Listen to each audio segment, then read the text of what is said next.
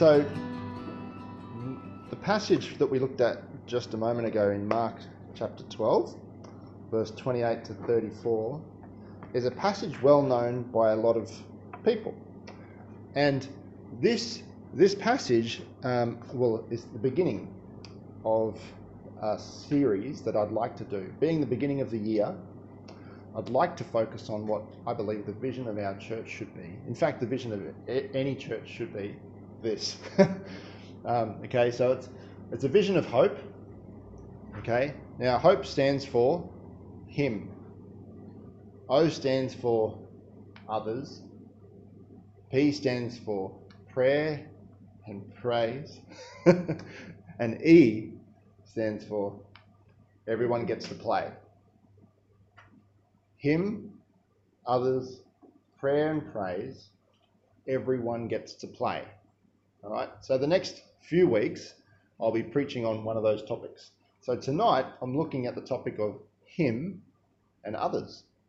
And so this passage that we looked at just a moment ago, where Jesus answers a religious teacher of the law, Jesus answers him, his question is, the religious man's question is, of all of the commandments, which is the one most important thing, right? So, there's, in the Old Testament, for this man, this Jewish man coming to Jesus, there's 613 laws. I know.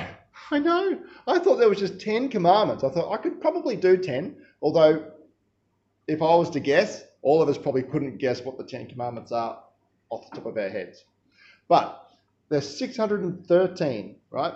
And out of them, there's 365. Now, I haven't counted them. I'm going off of someone else's research because I don't have the time or the energy. I couldn't be bothered.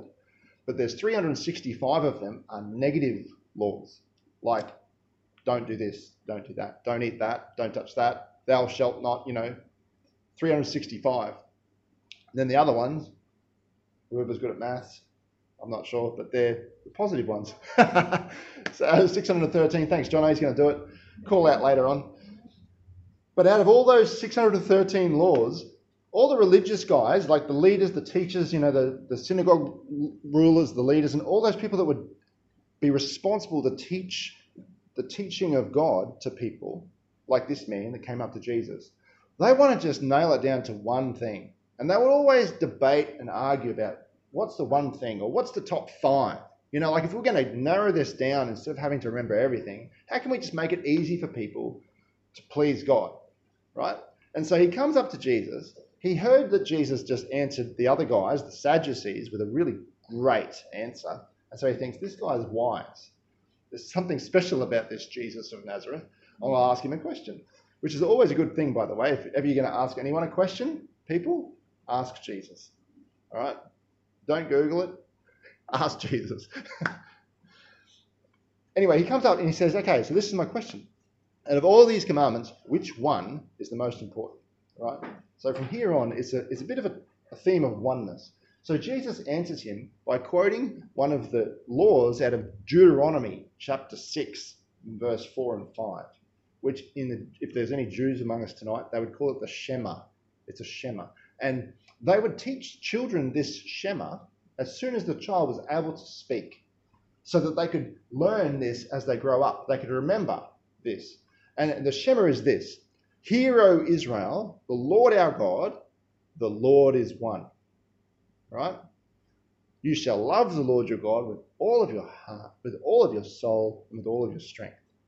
And then it keeps going. But they would teach these children this so that they would grow up in a society where there was one God. Because they were surrounded by nations with many gods. And they would just have a God for wheat, a God for the sun, a God for bubbles in the sky. They'd have a God for all different kinds of things, just different gods to worship, and they'd make them out of stone and wood and stuff.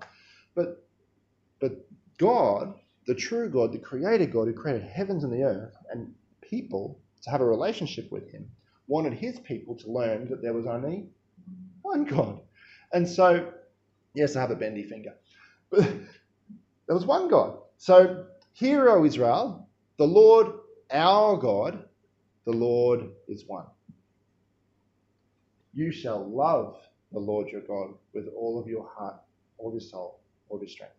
Now, this event, this meeting of the two, of this man and Jesus, is recorded in Matthew and also in Luke. Now, in Matthew, we have Jesus quoting the Shema perfectly. Love the Lord your God with all your heart, with all your soul, with all your strength. And in Luke, does the same. Heart, soul, and strength. And then in Luke, he gives him the story of the Good Samaritan, because the man says, okay, who's my neighbour? But Mark remembers something different of the conversation when he's recording this event. And he adds in heart, soul, mind, and strength. It's interesting. And you could come at this by thinking, this isn't the right thing. Mark must be wrong. But he's not. He's actually quoting the idea of the Shema. Now, I've heard pastors preach on this, and I think it's a good thing, by the way. I think it's a good thing to love God. I think you should love God with all of our heart and all of our soul and all of our mind and all of our strength. I think that's a good thing, all right? It's all about him. Focus on him. All right? Anything to do with church should be about him. You're meeting people at the door, it's about him working in those people's lives and using you to bring joy to that person or help them to feel at home. If you're making cuppas back where no one's going to see you, it's about him, and he's the only one that you're pleasing. You know, if you're singing a song, the song is about him. If you're praying a prayer, we're focusing on him. You know, it's all about him. We're going to do some mission in the community. We're going to look after homeless people. We're going to do some kind of outreach in some way, shape or form, or assist people that are struggling with drugs or whatever. It should be all about him at the center, right? And that's what the point is of this idea, is it not? That, see, I've heard some people say, let's break it down into 4 compartments. What does it look like for me to love God with all of my heart? And then what does it look like for me to love God with all of my soul? And then what does it look like for me to love God with all of my mind? You know, and so because we want to try and understand how we have to do it, I think that's wrong, because we'll never do it. I just want to put that out there right now. If you think that you can love the Lord your God with all of your heart, and all of your soul, and all of your mind, and all of your strength, you're going to be disappointed. You could probably do it better than you did it last year or the year before, and you could see some progress, but you'll never get to the point where there's 100% of your heart and 100% of your mind and 100% of your soul and 100% of your strength loving God all by yourself. You won't do it. You can't do it. A religious mind, a religious man like this guy that meets Jesus, he thinks this is doable. I like this because I've been studying the 613 other laws, and that's too hard. But if you can nail it down to one, I could probably do that. And so he does that, right? He says, Jesus gives him, this is the one thing, right? Now, Jesus is bad at maths, because when he says the one thing, you know what he does? He says 2 things. He says, this is what you got to do. Love God with everything you've got, right? That's what it means, just everything. 100% of who you are. Love God with everything. And love your neighbour as yourself. There is no other command greater than these. So in other words, they are equal first place as far as commands go. Because there's no other command greater than love the Lord your God with all your heart and everything you got, and love your neighbour as yourself. They're equal. They're the same. That's what Jesus is saying. And this man's like thinking in his mind, this is doable. I can do this. And especially my neighbour. I can love my neighbour. You can read Luke's account of this in Luke chapter 10, and you can see how the man got confused about who his neighbour was. Because he thought his neighbour was just people that he likes. But it's pretty sad, isn't it? Because your neighbour and my neighbour, and what this law is talking about is anybody, everybody, enemies, people that rub you the wrong way, people that don't deserve it. They actually need love. Oh, that's so frustrating, isn't it, when you find out what the truth is? So anyway, Jesus gives him these 2 commandments, which are one. And so the teacher then says, well said, Jesus. I understand. This is great. I love this. I can use this in my life. And Jesus, you know what his response was? Well, have a look in your Bible.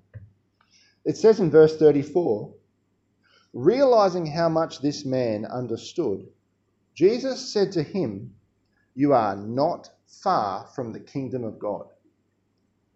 In other words, that's where you need to be. You need to be in the kingdom of God, for God to be your king. All right? And this man was not far from the kingdom of God. He was close. He was close. Because Jesus is right. The greatest commandment is to love God with everything you have and to love your neighbour as yourself.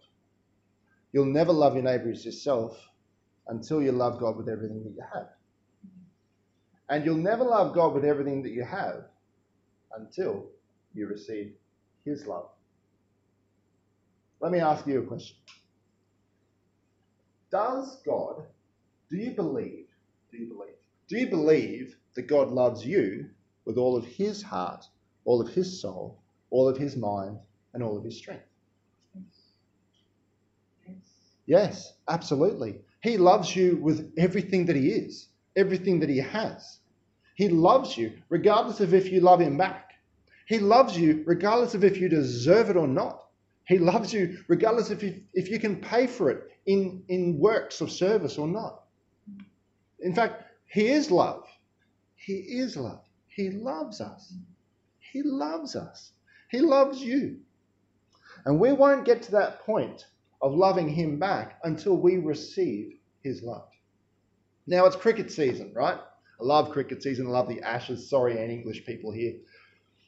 But I was going to bring a cricket ball, but I thought I better not throw a cricket ball around without, rubber gloves, or I didn't know how that would all work. So this is a cricket ball. See how red it is? And it's pretty heavy, so be careful, all right? I'm going to throw it, okay? But before I do, Jono, can you throw a cricket ball to Tirza? Okay. What are you guys doing? Interacting.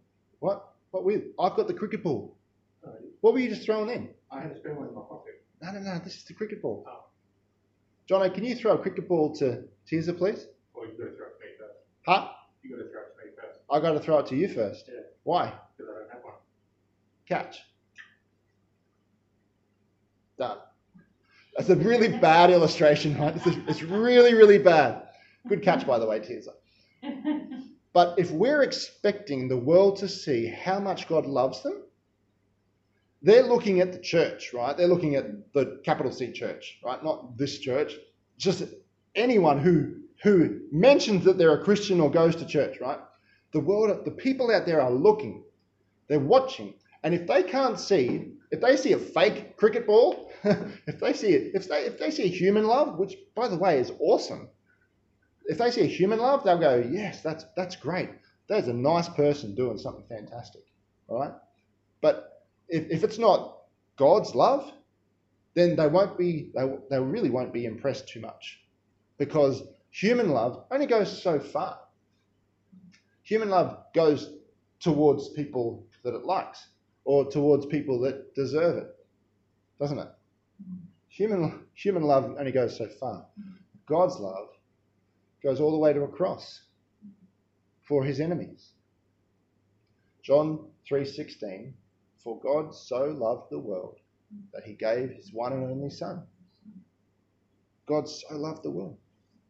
And in fact, I want to turn to 1 John 3:16 as well, which is the same John writing a letter to the early church.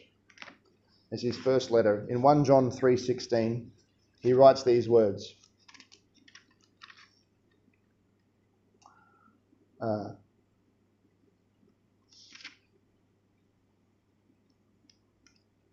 1 John 3, 16. Let's look at the wrong number.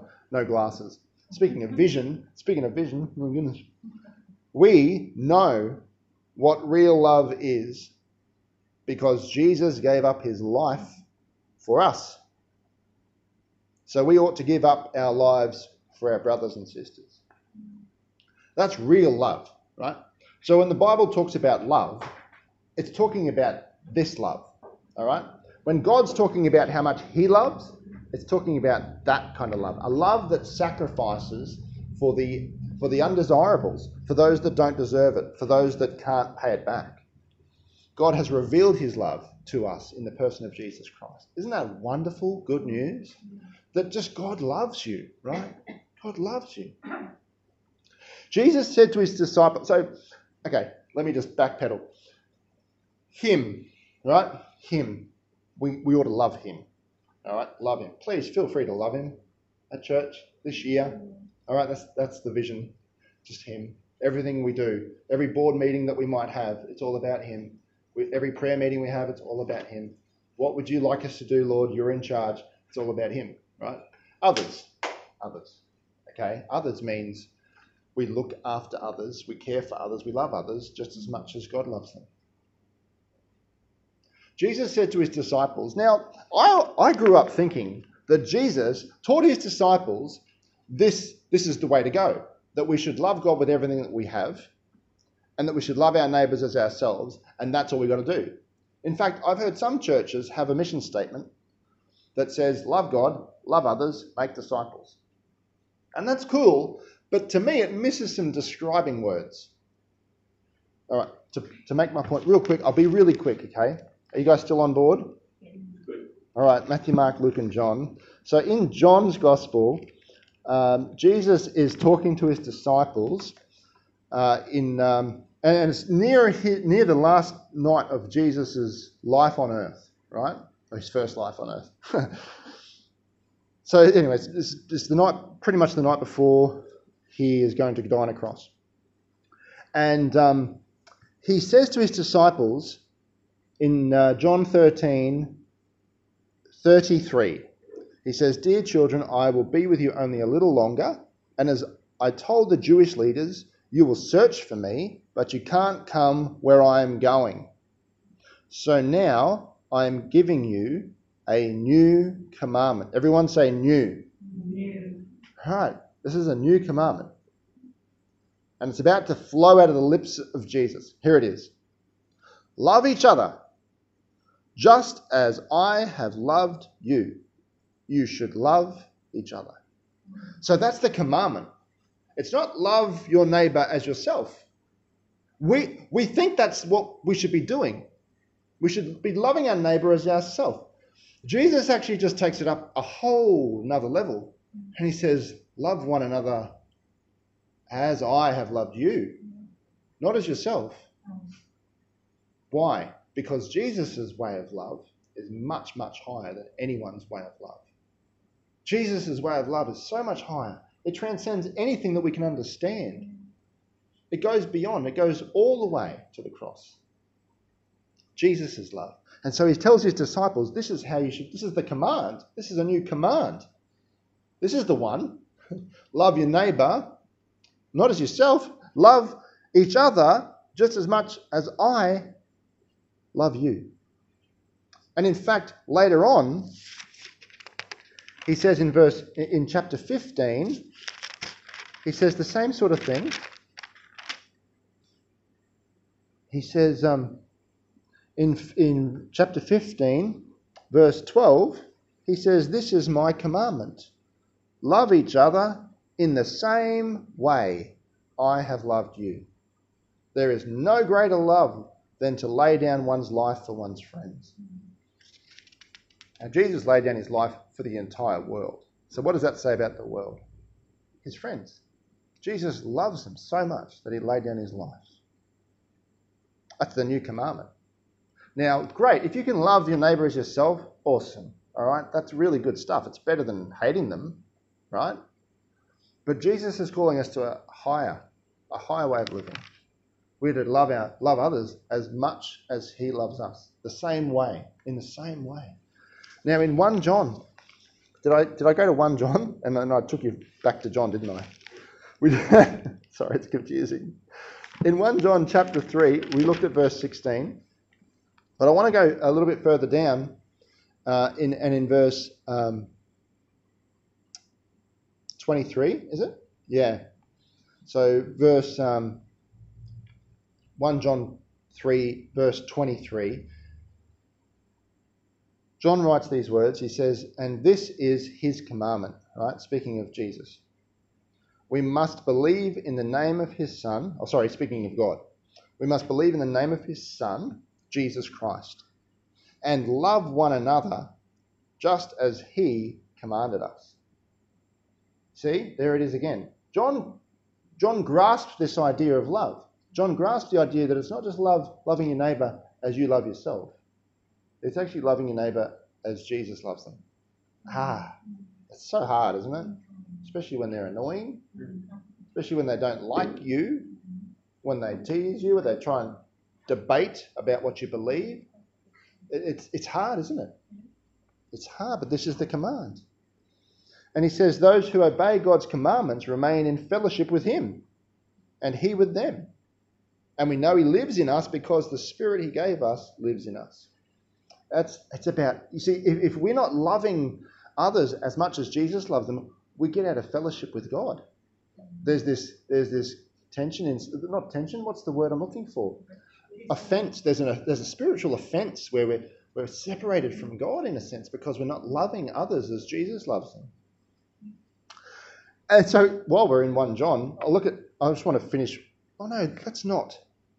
Let's go to John chapter 22. Really quick. I always say that, don't I? Really quick. John chapter 21. John chapter 21. There is no 22. After Jesus rose again from the grave, he meets up with the disciples again. Now, Peter, the leader of the disciples, right? Now, he thought that loving God with everything that you've got was a doable thing. He actually thought the old way of loving God. So that's why he said to Jesus on the night that Jesus was going to be crucified, he said, "I'll even go with you all the way to death.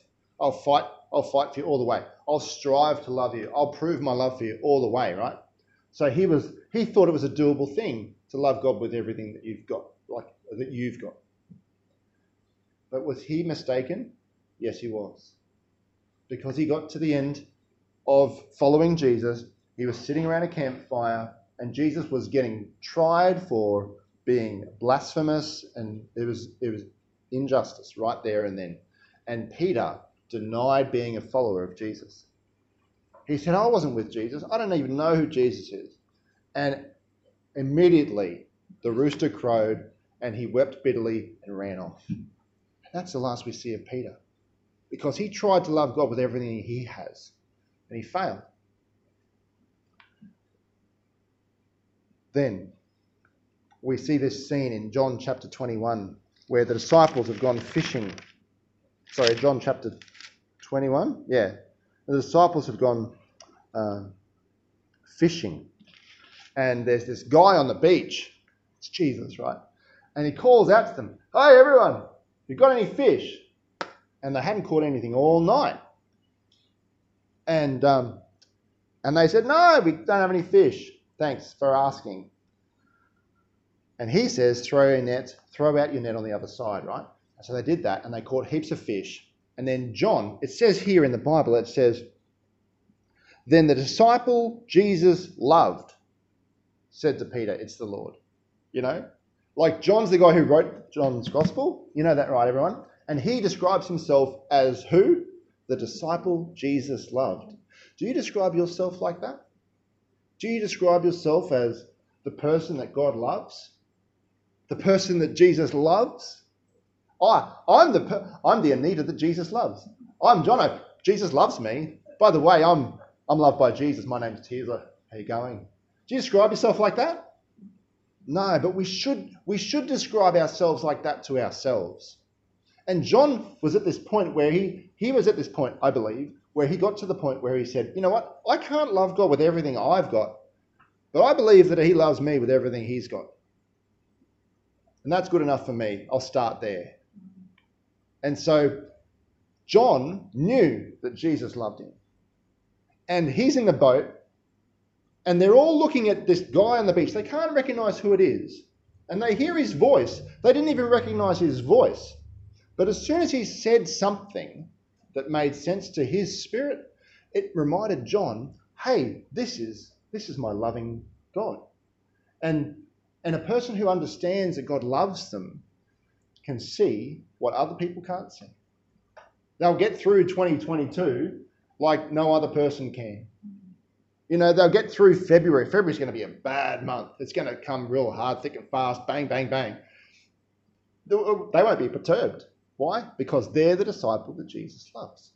I wonder if we can say that about ourselves this year, as we head into this year. Anyway, they meet up with Jesus. Peter actually jumps out, right? Strips off, swims into the beach, meet up with Jesus, they have breakfast, and then Jesus and Peter have this conversation. Now remember, Peter turned away from Jesus around the campfire back before the crucifixion. And then Jesus has this conversation with Peter, and after breakfast in verse 15, Jesus asks Simon Peter, he says, Simon, son of John, that's another name for Peter, right? Do you love me more than these? Now, the word in Greek for love is agape love, which is God's way of love. Do you love me the way God loves more than these people? In other words, do you really think that you can love like God? And so Peter then says, Lord, yes, you know that I phileo love you. And that's a word for meaning friendly love. So Peter, he realizes he can't love like God loves. And so Jesus asks him again and again and again, and it goes on. Okay, and I'll cut the story short. In verse 17, a third time, Jesus asks him, Simon, son of John, do you phileo love me? Not, do you love me like God? Do you have that kind of love for me? Do you have just a friend love for me? Let's start there. And Peter responds by saying, yes. You know all things. You know that I'm in that position. I can't fully love you with everything. I know that about me. I know about my heart, says Peter. I know that I fail. I know that I mess up. I know that I'm not perfect like John, or I'm not perfect like Matthew or whatever. Like we look at other people, don't we? And we think, oh, they know what they're doing. Like the pastor, he's got a greater relationship with anybody. God listens to his prayers more than mine. Bunk him. God loves more than anyone. And Jesus reinstates him into leadership again because of his love for Peter, not because of Peter's love for him. We're called to love God and to love others. We'll never do that unless we fully receive his love into our hearts. And we need to, in order for that to happen, we need to actually admit to God and say, sorry, God, that I'm never going to measure up to your holy 100% kind of love that you have for me. I'm never going to measure it up. Please forgive me and help me to turn away from what I know is wrong, striving for my own relationship with you when you're the one who did all the striving on the cross. I just believe that and I receive it now in my heart. In Jesus' name, amen. And he pours his Holy Spirit into us as a deposit that guarantees our inheritance into heaven, which is awesome because when the Bible says in Romans 5 that he pours out his love into our heart by his Holy Spirit. So the more Holy Spirit we have, the more of God's love we have. Guess what happens? We leak. We go to the shop and all of a sudden people realize how much God loves them because they can see how much we love them. We meet the person that is rubbing us up the wrong way and they're like, whoa, what's happened to you? Did you get your hair done? No, it's not your hair. What is it? It's God's love poured out into your heart.